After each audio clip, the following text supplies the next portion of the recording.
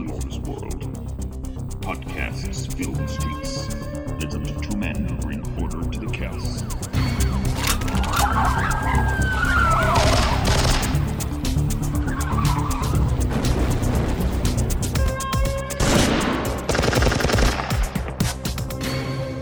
The Hardcasters. Hello everyone, it's the Hardcasters. We're back from the dead, reanimated to come and give you the most cutting edge, insightful, academic discourse over some of the latest action films. Just kidding, we talk bullshit about old films. Ah, Got ya. bastards. Yeah, fuck you. Right, that's us done. Goodbye. Today we are talking about Universal Soldier, a film that I remember loving when I first saw it. I seemed to go off it a little bit, thinking it wasn't quite as good as I thought it was going to be when I revisited it about 15 years ago, and then having seen it again, not just rewatching it for this podcast, but a little bit before, thinking no, it's pretty good fun. And lots to like about it. So we're going to get stuck right in. Boom. Bosh. How are you, Dick? Yeah, reanimated, better than ever. Yeah, absolutely. Are you a fan of the old U-Souls? Unisol, which I don't know. It sounds to me a lot like some kind of soothing anus cream. I think there was a tie-in anus cream. There was a Mega Drive game, and I think there was some arse cream that came out at the same time that you could apply. Yeah. I remember when I was young, back in the day, back when, thinking, when I watched it as a kid, or I say as a kid, when at 12, 13-year-old, thinking it was the most high concept thing ever. Thinking it was really futuristic and really, really big Hollywood, because it had two of the big action stars at the time, Dolph Lundgren, Van Damme, and I thought it was, kind of massive, huge budget, huge concept. And then when I watched it again recently, I was like, no, it wasn't. It wasn't any of that. It looked, I think they got away with selling it as a bit more big budget and a bit high concept than it actually was at the time.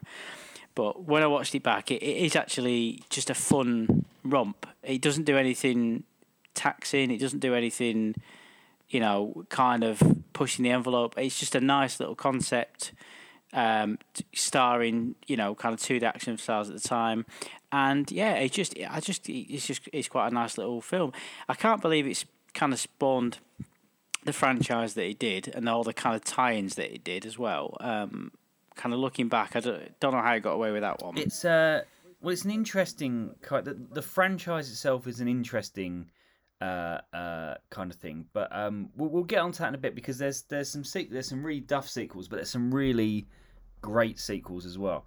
For those that don't know, way back in the jungles of Vietnam, it's the age-old story of a French Vietnam soldier coming into conflict with his Swedish commanding officer. Andrew Scott, played by Dolph Lundgren, who has gone mad and is killing innocent villagers and cutting off their ears and making a necklace out of their ears.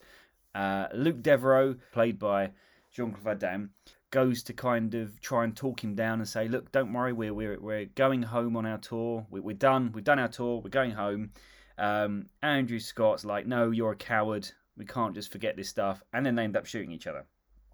And as they're getting cleared up, the US military, possibly some CIA types, shits, those old shits, stick them in body bags and kind of hush it all up. And there's some reference to some kind of project. Now, what I like about this opening scene, we get Van Damme and Dolph Lundgren's kind of intro title bits of the sequence as they're getting zipped up in body bags. I thought that was a nice touch. Anyway, what turns out, they're actually going into the Unisol program, where they are being deployed to soothe anuses all around the world. No, not really. They are being reanimated as super soldiers who have had their memories wiped, Robocop style, and seem to have been given kind of heightened abilities and martial arts training, but at the cost of both their memories and their ability not to get very hot. They get very warm. These Unisouls. And there's a running gag later on about being warm and hot and what they have to do to cool down, which is a bit carry on. I'm not going to lie, it's a bit of a it's a bit ridiculous. But what happens is, as is with all these things, is that Luke Devereaux starts to get flashbacks and so his memory starts to come back. So does Andrew Scott, and they relive their confrontation across the kind of American desert. I'm guessing kind of Nevada-y type thing. Andrew Scott goes absolutely mad and hunts down Luke Devereaux. Luke Devereaux just wants to go back home, as he did originally, and kind of meet his family. And much martial arts and explosions ensue. So we open with a Vietnam flashback, which is kind of nice.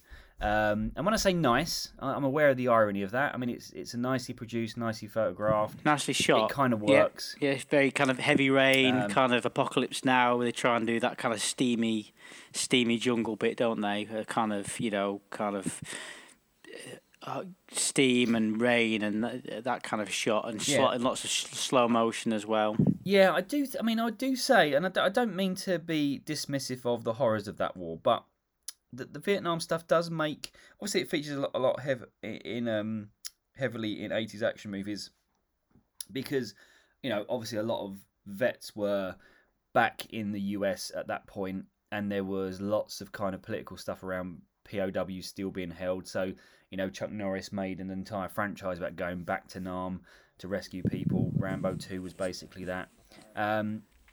And there's something evocative about it. There's something animalistic about it that fits kind of 80s action. But also aesthetically, I mean, the opening to Exterminator, which for the most part is a fairly lame kind of Death Wish ripoff, but its opening has, it's all bathed in red flare light. There's steam, there's jungle, there's rain, there's beheadings, and it's pretty gritty and violent. And it just feels like, you say, like post-apocalyptic. It feels like an evocative fantasy world to some degree, rather than just, plodding old contemporary America. So it's always quite evocative to start off. Yeah.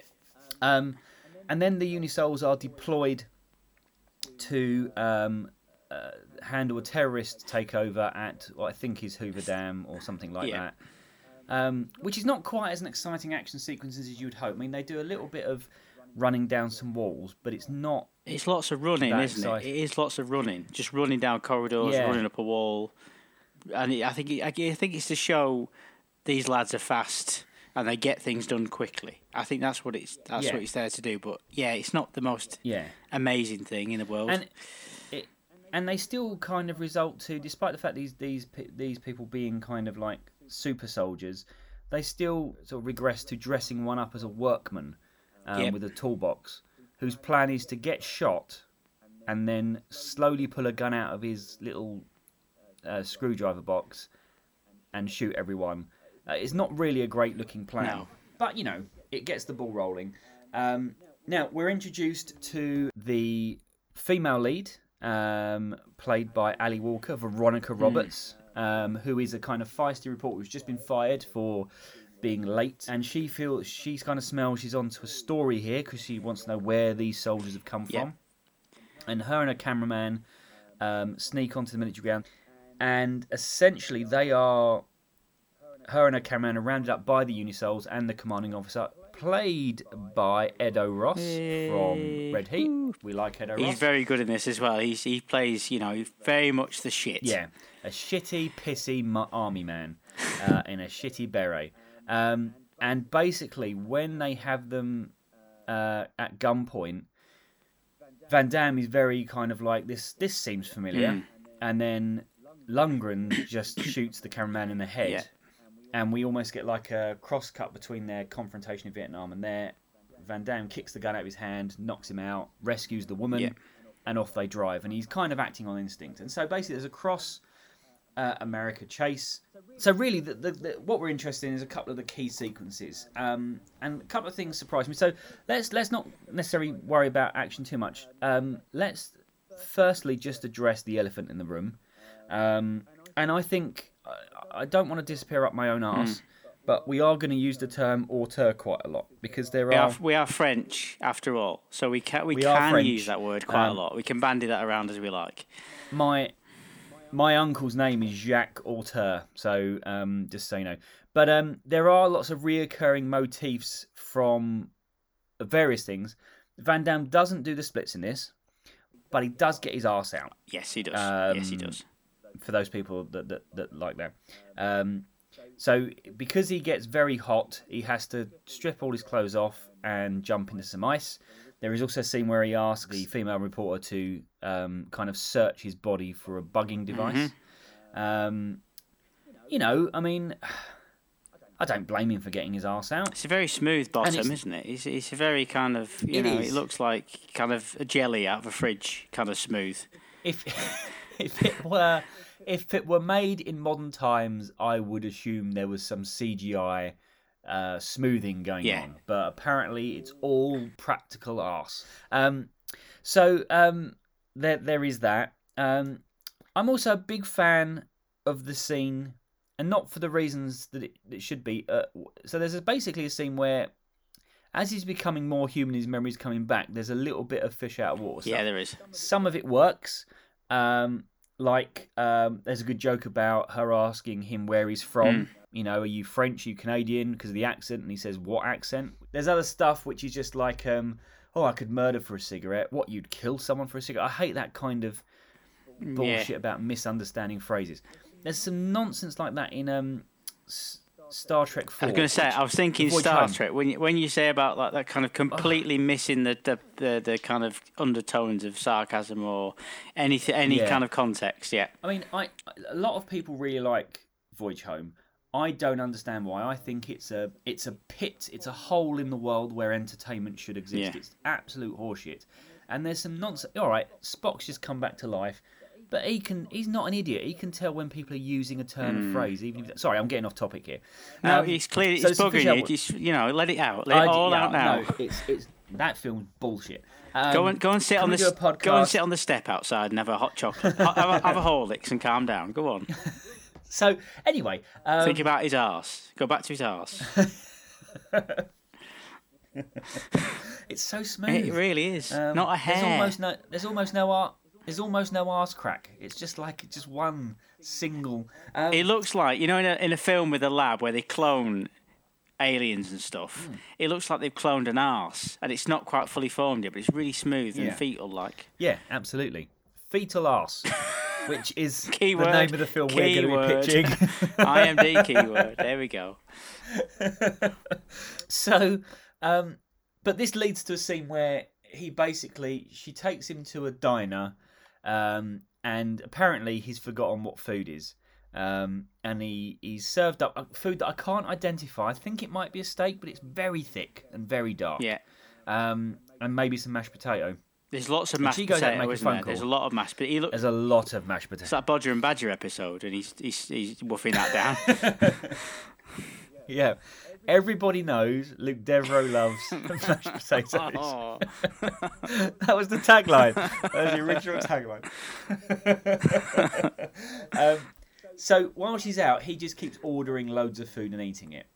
And then the chef comes out and it's like, "Have you got the money to pay for this?" And he goes, "What's money?" Because he's also an alien. Yeah, what? And then basically, people try and get him out the thing, and he ends up beating up the entire bar. Now, what struck me watching this time is how much I agreed with everyone but Luke Devereaux. Yeah. Like, he's a guy that's walked into there, just ordered loads of food, fuck off paying it, and then starts doing martial arts on all these people that are just standing up for the cook. Yeah.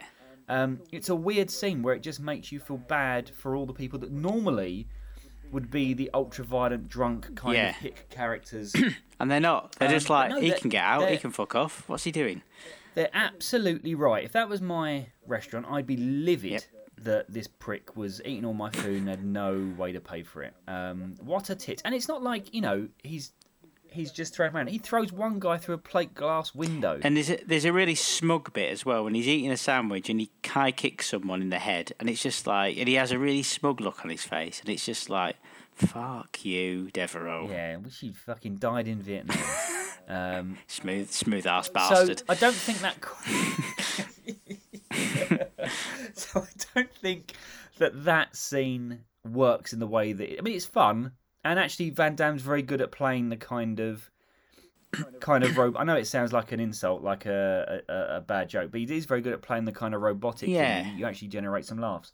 Now, on the flip side, Lundgren's fucking great. I wanted to say there's two performances in this film that stand out for me, and Lundgren is incredible. He's clearly enjoying every moment of being a villain in this. But before we go on to Lundgren, I quite like the female character, the Ali Walker character, because she felt very much to me like April O'Neil in the Turtles. It feels like they've gone that complete April O'Neil role, where she's a really good reporter. She's kind of clearly everyone's against her, to waiting her to fuck up, and she's got this lead, and she's kind of got it. And I think she's really, really good. She kind of plays off Van Damme really well. She's kind of not sexualized in any way either. There's none of that. But actually, she's quite, she's clearly good at what she's doing, and she's hunting down this story.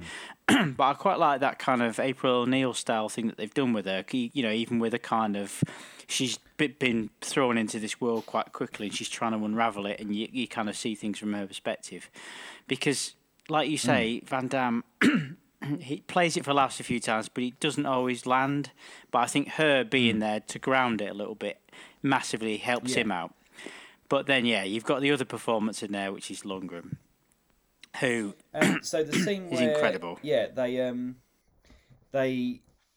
they lay a trap for the Unisouls, who are now under his command, and they all get burnt up. And obviously, heat is their weak point. So he ends up Lundgren's dragging the kind of burnt corpses of two of his men, and he's now fully back in Vietnam into a supermarket, to the freezer section, and just starts going mad at all the people in the room, and really kind of emoting and playing it kind of big and broad and crazy. He's got his necklace of ears back on. He looks terrifying. Every joke he has. Yeah, he does. Yeah, he's like 6'6", covered in blood, just shouting at people with a necklace made of ears. And I don't entirely know really what he's talking about most of the time, but that kind of adds to it, that he's just like this broken stream of consciousness coming out. And that really kind of leads us up to the final confrontation, which is they've got this big mobile laboratory, which is a big kind of armoured super truck, chasing down Devereaux and Ali Walker's character on a prison bus through the desert. There's a kind of duel-esque, and Lundgren's lobbing grenades out of the front of the cab, and again having fun doing that, yelling and whooping as he does. And there's a kind of duel moment where the truck goes over the side, and we think he's dead. She brings Devereaux back to his now older parents. There's a kind of nice, touching moment where they reconnect, and then Lundgren turns back up again. He's hold his parents hostage, and it's in the farm in the rain, and it's very much like Vietnam all over again. And Lundgren's hopped up on kind of their serum thing, which makes them kind of a bit more powerful. Strength enhancers, I believe they call them. I'm sure there's a more scientific term for what they are, but they just get referred to as strength enhancers, don't they? Yeah. So what do? They enhance strength. I know, we'll call them strength enhancers. Punchy, throwy juice. And Van Damme gets his hands on some halfway through the fight, so to kind of fuel his comeback. So the end fight is not one of the most, exquisitely choreographed action sequences, but it's, it's typical of the kind of Van Damme style fights. There's a few slow motion kicks repeated from different angles, and it's all very kind of epic and what have you. And the end kill, Lundgren gets kind of stuck in some kind of hay baler or churning thing, and then Van Damme just whacks the lever on, he chunks him, flies out the little thing at the end. And really, other than that, there's a kind of shootout where they shoot up a a motel and Van Damme runs through walls. There's a nice little cameo in there. Yeah, I'm sure we'll kind of hit on the cast a little bit because there's the Unisouls themselves. There's a nice little cast going on there. There's Tiny Lister, who I think we cast in something a few weeks back, and Michael J. White's in there as well, isn't he, in an early role, which is quite cool. And also, when Van Damme's Luke Devereaux goes to the hotel to cool down, there's quite a prolonged scene when he's walking around Billy Bollocks with his very smooth bottom hanging out all over the place, and the motel owner's it's very smooth. Very smooth. The motel owner's got an elderly mother who I believe is played by the woman who was in The Running Man, who has one of the best lines in The Running Man. He's one mean motherfucker. And there she is, pops up commenting on Van Damme's smooth bottom. So that's a nice little cameo. I really, really want the Running Man home game. Yeah. I really want to know what kind of game that is. Board games are back in fashion. If anyone out there wants to kickstart an actual version of the Running Man home game, I will back it.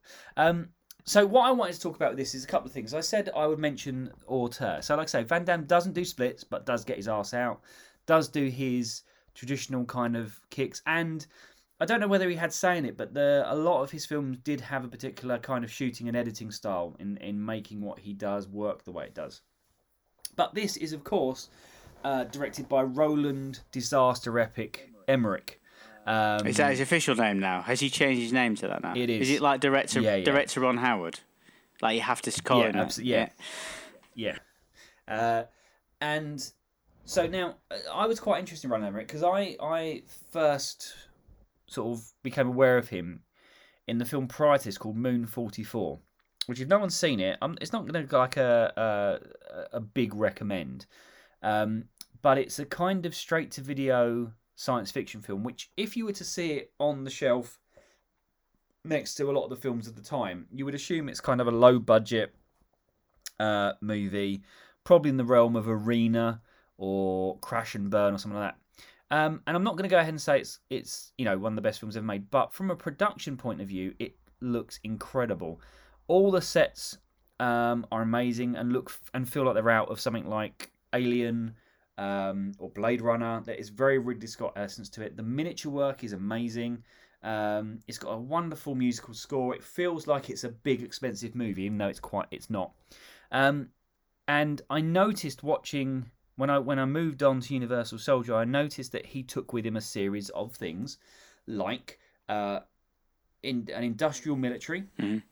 The actor Leon Rippey, who plays the lead scientist, he plays kind of the Edo Ross role in Moon 44. It's got lots of helicopters flying through desert canyons in Moon 44 at night, and deserts and canyons kind of pop up a little bit in this.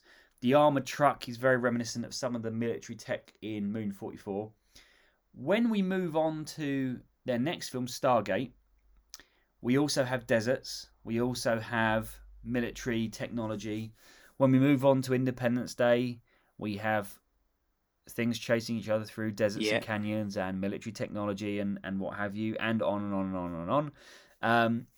There's also a kind of, not so much in Moon 44, but this idea of nerdy and quirky civilian people get involved in the military. So both Ali Walker's character and a cameraman who's wearing a sleeveless kind of tan utility jacket with pockets in feel very much like Jeff Goldblum from Independence Day. Feel very much like the reporter character and the camera person from Godzilla. James Spader's character from Stargate kind of looks like the cameraman and wears the same stuff. So it seems to be very interested in very similar things. And this is very much a kind of a central kind of hub of all his motifs and tendencies in amongst the smooth bottoms and roundhouse kicks. Beautiful. There's your theory. Boom. So yeah, I think this movie is actually, it's got it where it counts. The action is absolutely fine. What it lacks in kind of invention, it makes up for in scale. There is money behind this. It looks good. You know, you don't often see in a Van Damme film a giant armoured truck chasing down a school bus with explosions. You know, if you compare it to Cyborg, for example, this is a huge step up in production value. Absolutely. You get Dolph Lundgren having the time of his life, a nice supporting cast. Yeah, it's got it where it counts. It's a kind of level up for that kind of straight-to-video action stuff into more cinematic territory. I also think as well, watching it, when I did revisit it, it felt, you know, that obviously the end scene at the farm kind of scene kind of tries to tack on a little bit of character trait for Devereaux, and it almost feels a bit like kind of Smallville-esque, that he's this kind of superpowered character from a kind of cornfield in America, and it almost kind of seems to chuck on that element of it, like weirdly like to build this all-American character up for Van Damme as well. That he started off, you know, with a French accent of French, then it turns out actually he was from kind of Louisiana or the kind of French sort of part of the deep south, but it feels very much like it's the kind of, you know, corn-fed country boy LR kind of Clark Kent. It feels like almost they tag that element on it to kind of give him an extra area for the people to root for him. Even the bit on the farm, you know, where he kind of has a superpowered showdown that you would kind of possibly see in a Superman comic or an episode of Smallville or something like that. So I've never really noticed that before, but watching it back feels very much like there's a bit of a homage there to kind of American comic books. No, that's a good point. I want to raise the issue of the franchise and the sequels, because this is an odd one. From what I can tell, there was a series of unofficial sequels and a series of official sequels. Right. There was a series of kind of almost straight to TV or TV movie-esque ones. I think Brothers in Arms and Unfinished Business, but I have not seen. And they are apparently absolutely awful, do not feature any of the original cast. Then Universal Soldier: The Return is one that has Van Damme in. That's not massively better. Okay. I think he's got Goldberg. That's right, yeah. As well. And I've got a feeling there's a jet ski chase, but it's pretty weak shit. But then in 2009, what I think is a high point, and arguably, you know, getting to not necessarily, it's not the same kind of movie. It's not quite as relentlessly entertaining as this one. But John Hyams stepped in and made Universal Soldier Regeneration, which is still quite low budget. It brought in some MMA fighters. It brought back Van Damme, and Dolph Lundgren comes back in a kind of extended cameo where he gets to fight Van Damme at the end. And it's a much more kind of serious piece. I remember it being a bit po-faced and a bit, you know, lacking in humour. But it does have a pretty awesome single-take action sequence at a time where these were just starting to come about. So Van Damme sort of walking through someplace kicking ass, which is really good. And the fights were a lot more kind of real and realistic. I don't remember quite how it fits into the lore and the mythology. Exactly, but it's good fun. Then 3 years later comes Universal Soldier: Day of Reckoning, which, if you haven't seen, people, get on it straight away because it is bonkers. John Hyams is back. Both Van Damme and Lundgren are back. But the main character is Scott Adkins, played by Scott Adkins. And Scott Adkins, I'm a huge fan of. He's just an incredible martial artist. He's actually someone who has some acting chops. He's popped up in Expendables 2. He fights Statham in that. He was Deadpool in the awful X-Men Origins. He was one of the bad guys, henchmen in Doctor Strange. Right, he was, wasn't he? Yeah. And the guy's got some real skills. He's got a wonderful web series on YouTube at the moment called The Art of Action, which I strongly recommend you go and look, where he interviews people like Dolph Lundgren and Cynthia Rothrock. I mean, basically he's doing what we're doing, but better. Bastard. So he's the main character, and the key thing here is that he's not sure. There's some kind of identity crisis, and he might be a Universal Soldier who doesn't know, and he's having these weird flashbacks. And although it is an action movie, there's some Lynchian flourishes in it, some abstract kind of bordering on art film moments. It's kind of a weird movie. At the same time, he manages to hit someone's head off with a baseball bat in one scene, which is great. But that all works towards him tracking down Luke Devereaux, which is Van Damme with a shaved head and it all painted a different colour, kind of like Colonel Kurtz from Apocalypse Now. Lundgren is just shouting and screaming at every point he's in at the end. It's a bonkers movie, but it's great, and it's not what you'd expect from a sequel to a film. What was it? Universal 92? Yeah, 92, 93, yeah. So it's 20 years later, this Day of Reckoning, and it's really, really frigging interesting. And I would really recommend going and looking it up. If there was a rating system, like out of 10, but we're doing it on, smooth arses. So 10 smooth arses being amazing, 1 smooth arse being, where on the arse scale would it go? I to be honest, I would say, I don't mean to do this, while we're recording, but I think your arse rating system is flawed in that Van Damme's arse is so smooth that no matter how many arses you've got, it's always one, because they will just merge together in one smooth. You can't really see the definition between ones. I imagine Lundgren's buttocks are quite the opposite. I reckon it's like 2 pork chops. Let's just leave it as it's a good film, because we could get lost in their arses.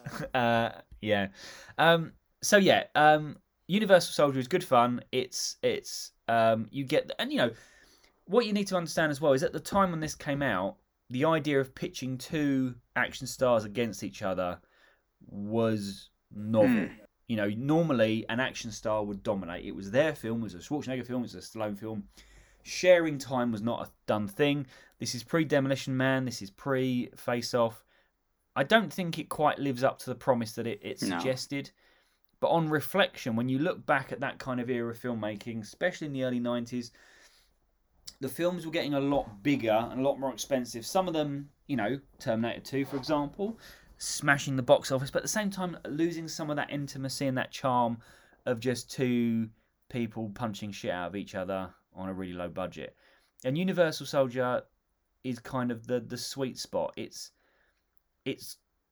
good. It's got production value, but it still feels like the kind of movies we like to talk about. Absolutely. It still feels a little bit cheap and a little bit lurid, a little bit slutty.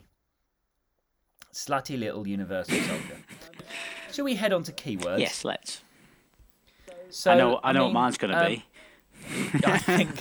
I think you do. So just to fill everyone in, last week's keywords for Cobra have surprised all been approved. We've got giant burger, robot supermodel, and castration risk as our keywords for Cobra. Good work there. Let's look at Universal Soldier. Defying orders, cryogenics, roundhouse kick, back from the dead, male rear nudity. Male rear nudity is next to the keyword raw meat. So I don't know whether they're talking about the same thing there. They've put sexy female reporter. Not saying she's not, but she kind of avoids that. At the same time, lots of nakedness stuff. But also male objectification. Someone felt that Van Damme was objectified in there. There does seem to be some people, 3 keywords talking about the woman being clothed and the man being naked, which I think is a kind of kink thing that people are into. Someone's just put the word cringe in there, which, again, have you been on this already? Yeah, sorry. F word, 1960s blockbuster, Gatling gun, eye gouging, gun duel, karate chop. So, Where does 1960s come in?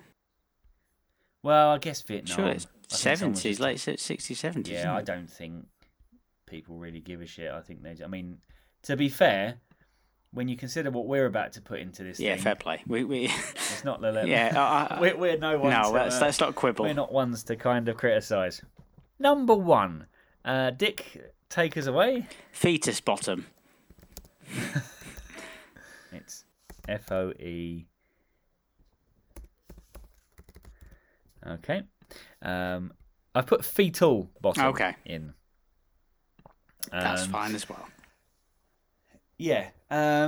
Mashed potato. Oh, well done. That was on the tip of my tongue. Yeah. Because everybody knows that Luke Devereaux. Luke Devereaux loves.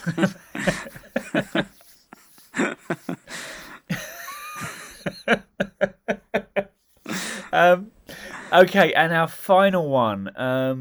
Oh man. What is there any reference there to the Cybertruck? Let's put Cybertruck in. I'm going to put Cyber Lorry just because that's a weird way to phrase it. Cyber Lorry. There we go. Yes, add fetal bottom as a new keyword. Red lorry. Oh, come on. Red lorry, cyber Mashed lorry. potato is not in there as a keyword yet. No one has decided to, for any film on IMDb, no one has identified mashed potato. What about Bodger and Badger the movie? Eskimo potato is a keyword, but not mashed potato. Fuck off.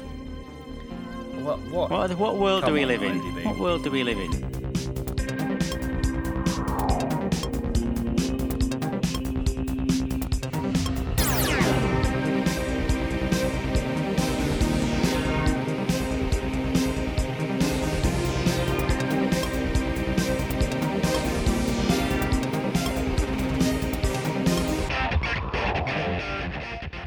Welcome back, everyone. So we're now going to go into this section where we pitch, and I'm glad to announce that the title generator, the Hardcasters action film title generator, is not only back, but it's better and improved. So now it is going to generate for me at any one given time a total of 8 titles at once. And not only that, 6 of them are going to be just 2 words. One of them is going to be a 3-word title, and then the final one, which I'm not sure will work all that well, will generate a kind of title like Showdown in Little Tokyo. So it'll be a thing happening in or at a place. Nice. Now, here's the problem. As with all these things, I started to think about Universal Soldier and what kind of version or film we could pitch, and my brain kind of spiraled. So I do have, I admit, a pre-existing idea that I'd like to pitch you, and it does kind of dictate one of the words that should be in the title. Now, we don't have to go with this, but I like the idea. So part of me was thinking, well, if we're going to pitch a film that's related to this week's movie, I think there's 2 things we've got to have. One, it's got to have 2 action stars going up against each other. And 2, it's got to have some idea of coming back from the dead, whether that's in a RoboCop sense or in this sense. And the problem with that is a lot of that's been done before. So RoboCop's done the cyborg thing. There's been loads of rip-offs of that. Yeah. Universal Soldier has kind of done action zombies to some degree, but also there's a film called Dead Heat. I don't know if you've seen it, where we have a zombie cop. And so I was thinking, well, then that kind of leaves ghosts. But if they're ghosts, they can't really fight each other and do the normal actiony things. So then I thought, well, what if the ghosts possess something? And then I started to think, well, Child's Play kind of did that. So where my brain ended up, and I'm going to picture the opening to the movie, okay? We have, some 10 years prior, a cop chasing down a kind of cultist, occult murderer who is involved in all kinds of weird black magic and stuff. And he chases him down to a plastics factory. And the guy's doing all kinds of weird incantations. And he's got the cop on his knees. And they're on a gantry over a big vat of bubbling goo. Yeah. And the cop's like, I'll see you in hell or whatever. Runs at him, jumps him. They go over the side and they both fall into the vat of molten plastic. But the evil black magic takes its hold. Now, that vat of plastic is then used to create some waxwork dolls, some waxwork models for a Madame Tussauds style waxworks thing. And so I like the idea that we then fast forward to 10 years, and there in the waxworks there is a kind of Victorian tableau where you have Jack the Ripper and Sherlock Holmes. Yeah. And what's happened is that the Sherlock Holmes is made of the plastic from the cop, and the Jack the Ripper has been made from the plastic, and they come to life. Right. So essentially, and then we choose the actors that would have been the model. So they're kind of they're living waxworks of Jack the Ripper and Sherlock Holmes chasing each other around modern day America and doing martial arts. Brilliant. I'm there. And I like the idea that we get to cast Sherlock Holmes, but with a 80s or 90s action star. Now the problem is this: I kind of think I know who would be good. Okay. Because I mean, we could go with Lundgren and Van Damme again, but if they kind of dominate that area, if we go another way, we end up with two. Stallone Schwarzenegger movies too big. The names are too big. Whereas if we go the other way, it gets a bit more obscure. We're doing Billy Blanks versus Jeff Speakman or whatever, which would be fine, but I don't think would have the bite. So there's only two people that I can think of that rest in a similar sweet spot to Van Damme and Lundgren, and that's back to Steven Seagal. Okay. And maybe Brandon Lee. Okay. At the very least, I'm kind of liking the idea of Seagal dressed as Sherlock Holmes. That is and brilliant. not even trying a British accent, just his normal kind of wispy American voice, but dressed in a full deerstalker and carriage cloak. Can he have his normal accent? But every sentence he just says what in a really English accent. Yeah. He finishes every sentence with Yeah. You're gonna pay, Sonny. What? Yeah. And he's got his little violin that he plays and his massive pipe. All the traditional stuff. Yeah. But it's Seagal. So yeah, I mean, but I'm not set on. Can I? I've got a very strange. I don't know when you said this to me. I don't know where it came from. But when you sold it to me, I'm seeing kind of pre-90s. So I'm thinking 80s. I don't know. It just when you said it feels like a very 80s concept. Kind of that, areas of splash and weird science. Whenever it was kind of high concept where someone turned the other one, but it was not really much explanation. For some reason, in my head, I went a bit left field with the cultist / Jack the Ripper. Now, I'm going to pitch this here. It's a very left field name. Not quite action star, but I think he could pull it off. Certainly in the 80s. Ian McShane. Right? Yep. Big black hair. Kind of very, almost like Lovejoy, but action star Lovejoy. Yeah. Like leather jacket zipped to the belly button, kind of slightly muscled up Lovejoy, but like Although I got fixated on this idea of it being like Universal Soldier and having two action stars face off, or martial arts stars. To be fair, I think the Living Waxworks is high concept enough. I think so. And I think McShane would be good, especially if we make McShane do martial arts. Oh, yeah, all day long. Can't. All day long. So I'm happy with that. I'm happy with Steven Seagal as Sherlock Holmes, as a waxwork Sherlock Holmes, versus Ian McShane as a waxwork Jack the Ripper. And I like the idea that they've through the process of being turned into those characters, they start off as them, kind of like Buzz Lightyear, but as they go through, their memories come back and they become more Americanized and more natural. Yeah. So yeah, we start with the pre-credit sequence. Into the vat they go. Lightning strikes. We have the title. So the title kind of feels like Waxworks has got to be in there. Yeah. Now we could just go Waxworks Cop initially, but let's give the action title generator a day in court, and I'll read out some titles like we normally do. Mm-hmm. But anything that you think could be enriched and by adding the word Waxworks in, or if you feel that we don't need to mention Waxworks, if that's giving the game away, and a better title comes up, we'll go with that. Okay. Okay. So, are you ready to feel the heat of the new and improved action? I'm strapped in. I can't wait for this. Okay, brace yourself. Off we go. So, Charging Arse was one of the first ones that came up. Volleyball Strippers. Karate Dread, I like. Pride of the Robot Team is a title that came up, which I don't. It's quite good. primary senses. Warning, inappropriate bike. Burning affair, dragon maniacs. That's it. Burning affair, dragon maniacs. Because burning candle.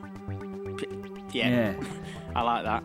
But also on this same one, furious gentleman. Or kicks of the innocent manhunter. Blind tigers.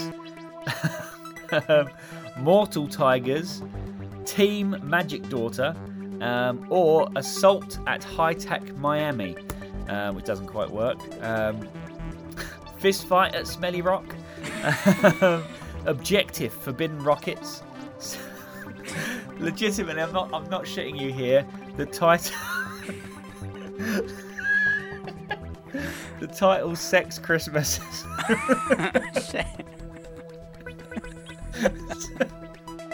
Sex Christmas.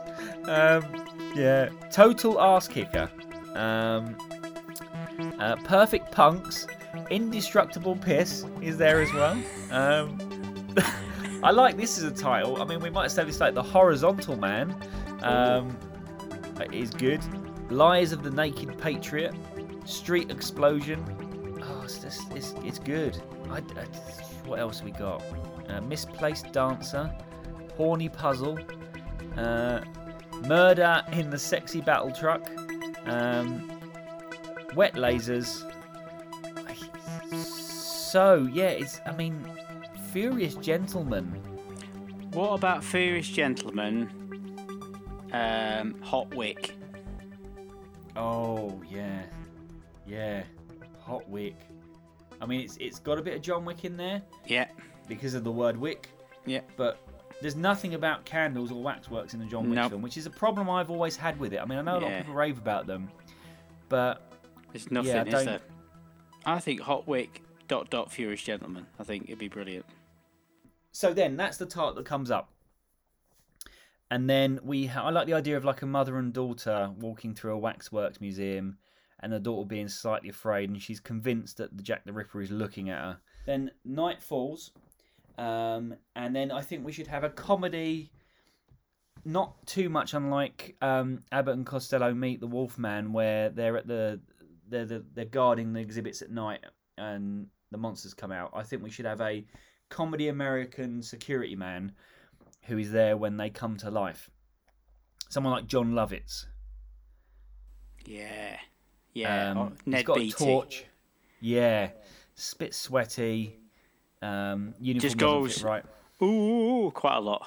And so there's some lightning in the sky. It's a bit Highlander. Sort of wind blows dust around the floor. The two waxworks crackle with a bit of electricity. Jack the Ripper comes to life, and he's approaching the security guard with some kind of scalpel blade. Mm-hmm.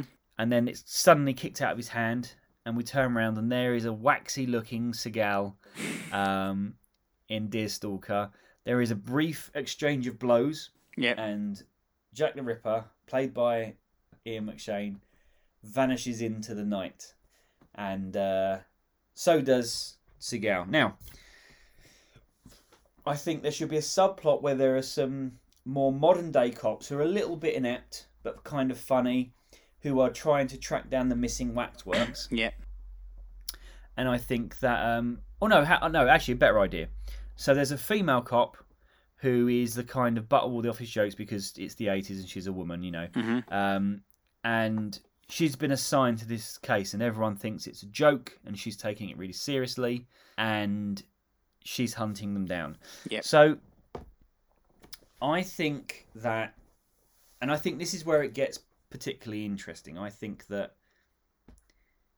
Jack the Ripper's plan, Ian McShane as Jack the Ripper, he likes being Jack the Ripper. He prefers Jack the Ripper to his original thing, so he delves straight in. And his plan is to use his black magic. He's going to hit up his old contacts in the black magic world to reanimate all of the other waxworks. He's going to find all the villains from history as waxwork models and get them. So it gets a bit Bill and Ted, but we can have fun with that for the climax, all right? Yes.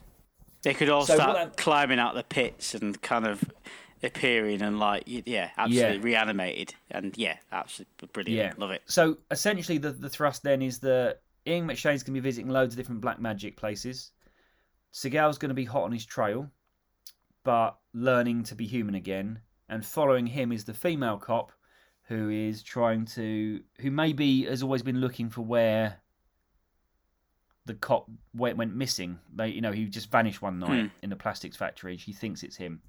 And let's just hit the nose on the head. Let's make that Nancy Allen, who played, what was her name? Nice. Lewis. In RoboCop. I think she'd be good.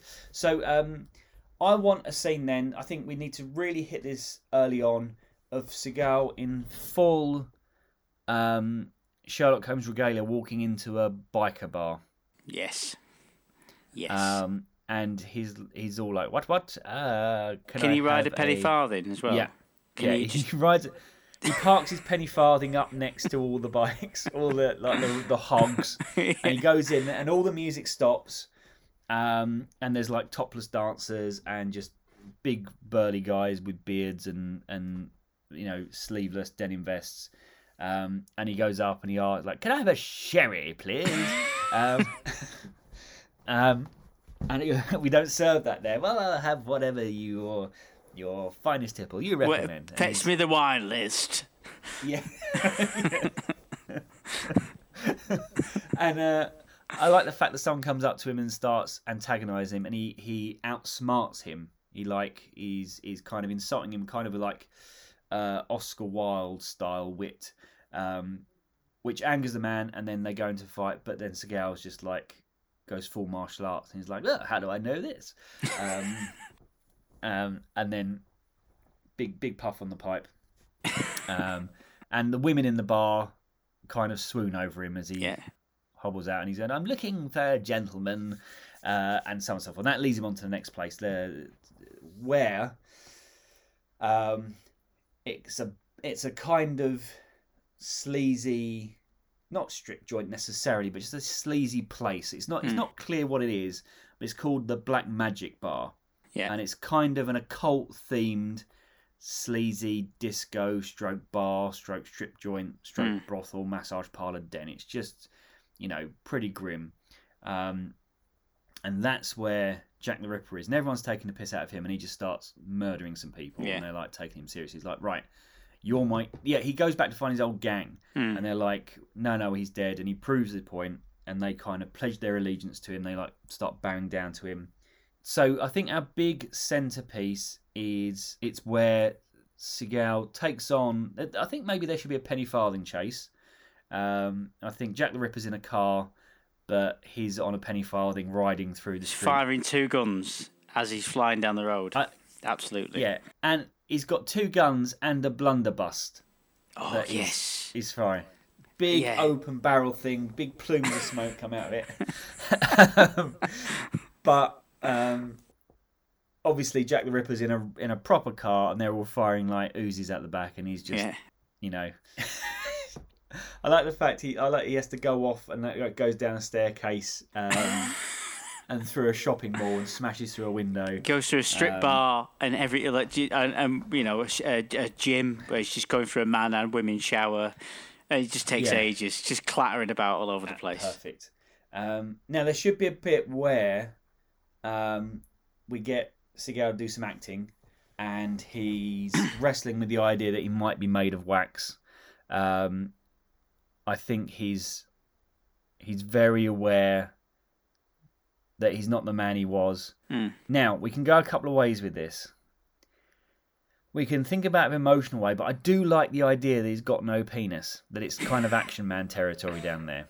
Brilliant. And I don't know whether him and the female cop have some kind of chemistry and they're about to do it and there's nothing there, or whether that's entirely platonic. He has a breakdown and she's there to say like, it's what's inside that counts, not the wax you're made of. I think it's where he discovers the weakness. That I think we play on the Universal Soldier thing where heat is their weakness because they just start melting. Totally. So there's a scene where they're by a fireside. He's kept his deerstalker on. They've got, like, you know, glasses of wine by a fireplace, and all of a sudden he looks down in horror at his hand and goes, "My God, I'm melting." And it's just this kind of, you know, Dark Night of the Soul kind of thing. I like the idea that while they could have that, the gang could raid the house and take the female cop, strap him up, and set fire to the house. And he's melting. Yeah. Now, I like the idea. At some point, we've mentioned about like force of will. Like as a cop, he had all this willpower, and let's say he melts, but like the T-1000, he can force himself to reform. Yeah. But when he reforms, he's now fully Seagal. American accent, still got the outfit. Yeah. But now he's like American accent. Ian McShane has got the Nancy Allen strapped to a chair in a mannequin factory, basically.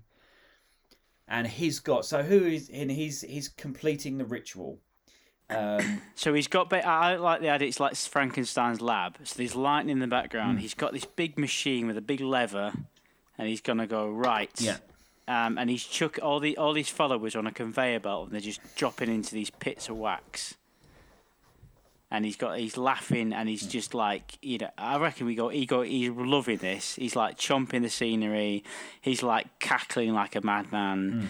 The ceiling, we don't know why, but the ceiling's open. There's lightning coming through it, and he's kind of like, I'm going to create the biggest army in history, and he's about to pull this lever. We say that, but let's give him 6. Let's have 3 each. 3 people that he can reanimate. So I think that Seagal turns up. Yep. And Seagal fights off the normal gang. Yeah. While McShane is creating these waxworks, and then they're about to have the showdown. Then the waxwork villains come out. So we'll have 3 each. So I'm going to start us off. And one of the people he creates is Mussolini. Brilliant. Benito Mussolini in full uniform. Yeah. Brilliant.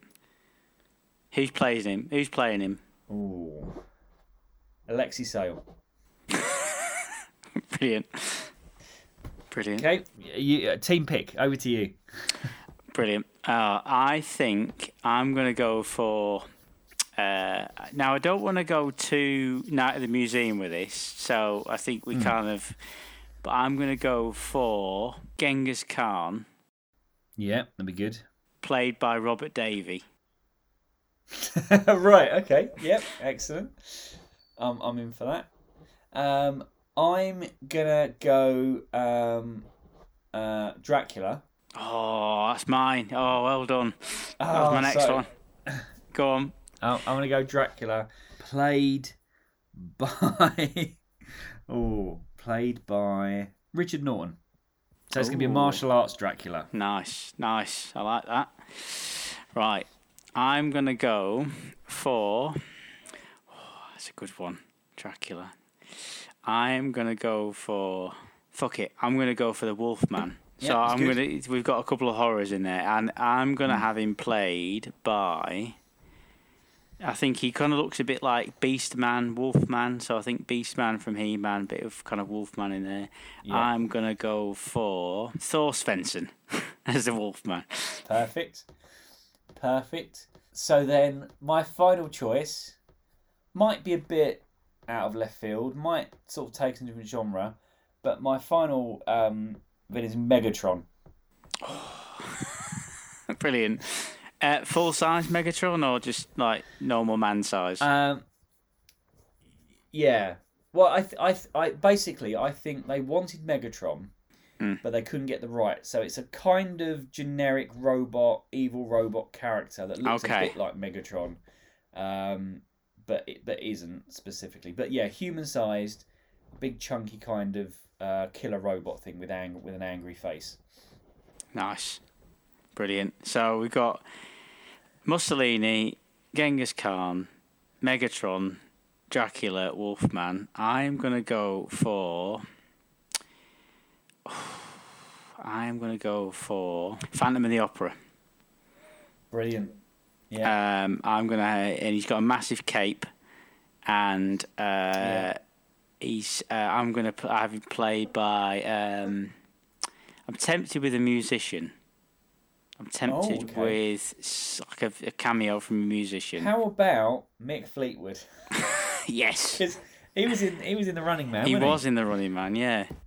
And he appeared in a couple of things. Mick Fleetwood. Mick as Phantom Fleetwood. of the Opera. Brilliant. Who's your Megatron? Oh, so I mean, I think on set it's a stuntman, so I think it's a voice. So in Transformers movie, when Megatron became Galvatron, Yeah.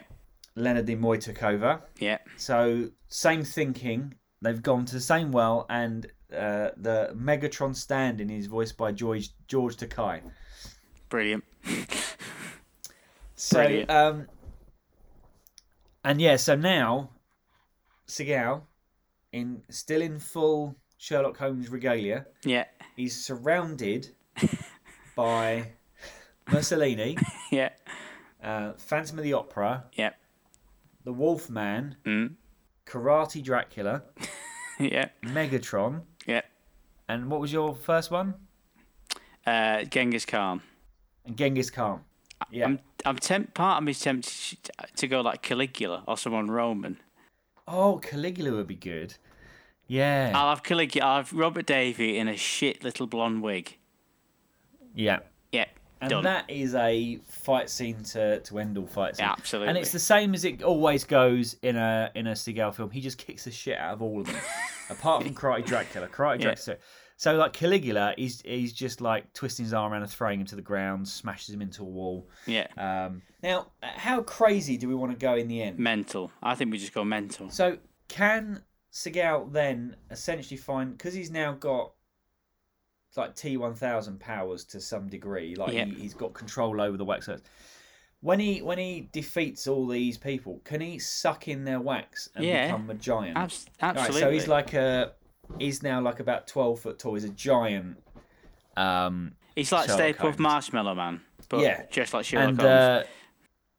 Ian McShane's about to kill the female detective, about to kill Nancy Allen, and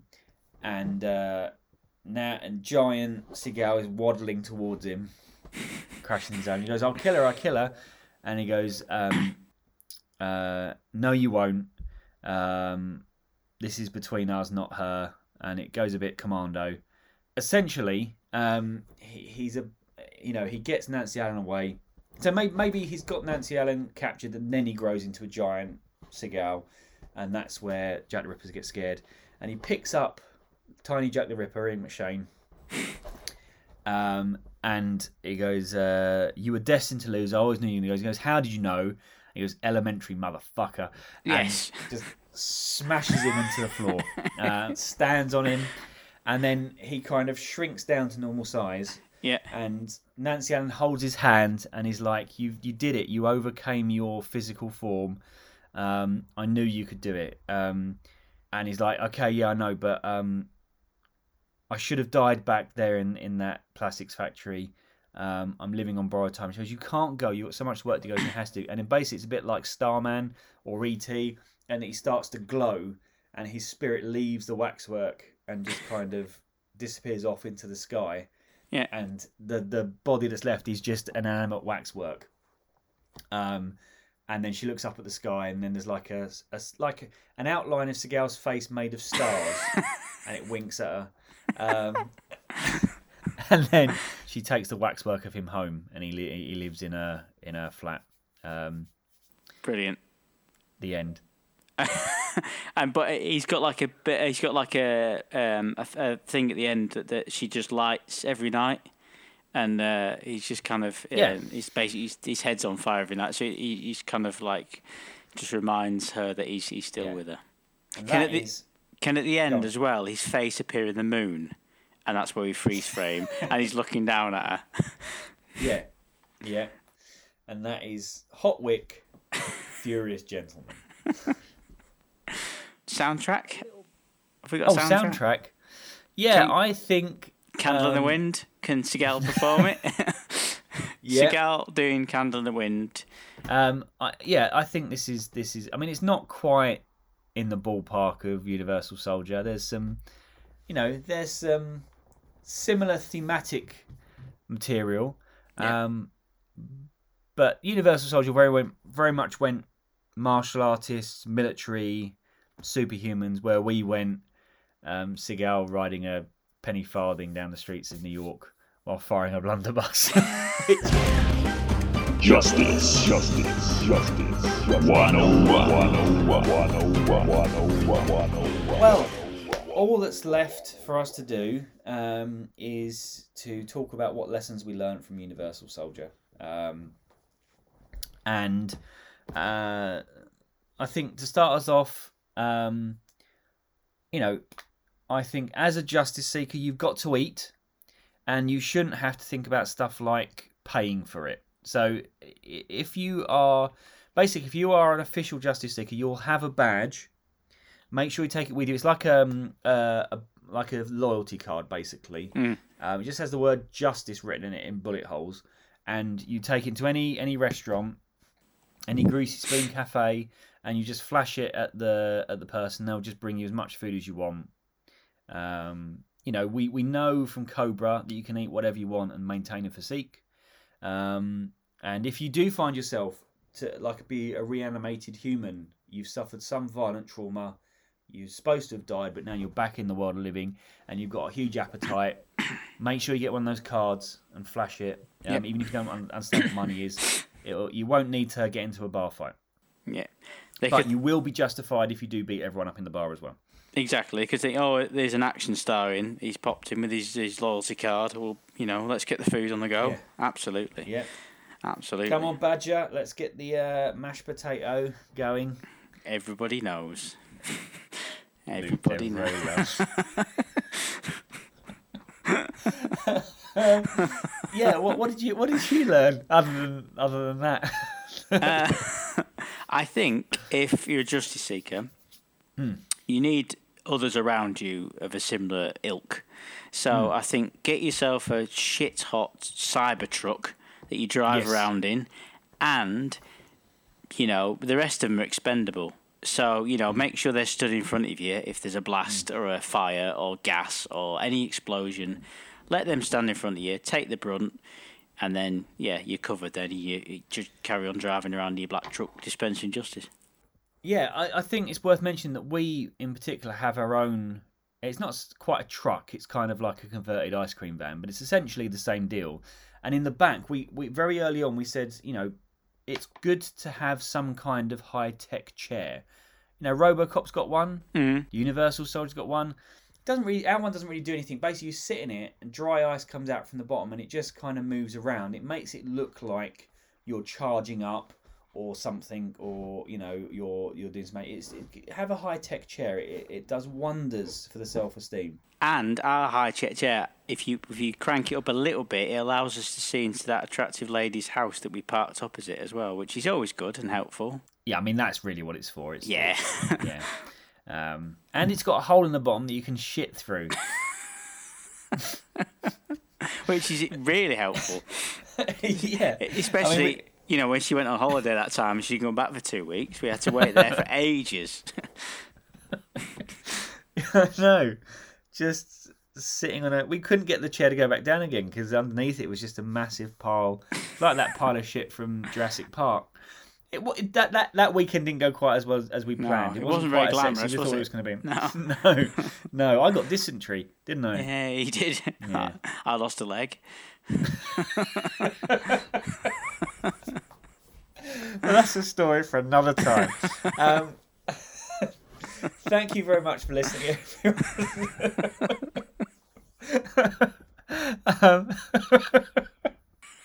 and we'll be back next week with more of this excellent content for you.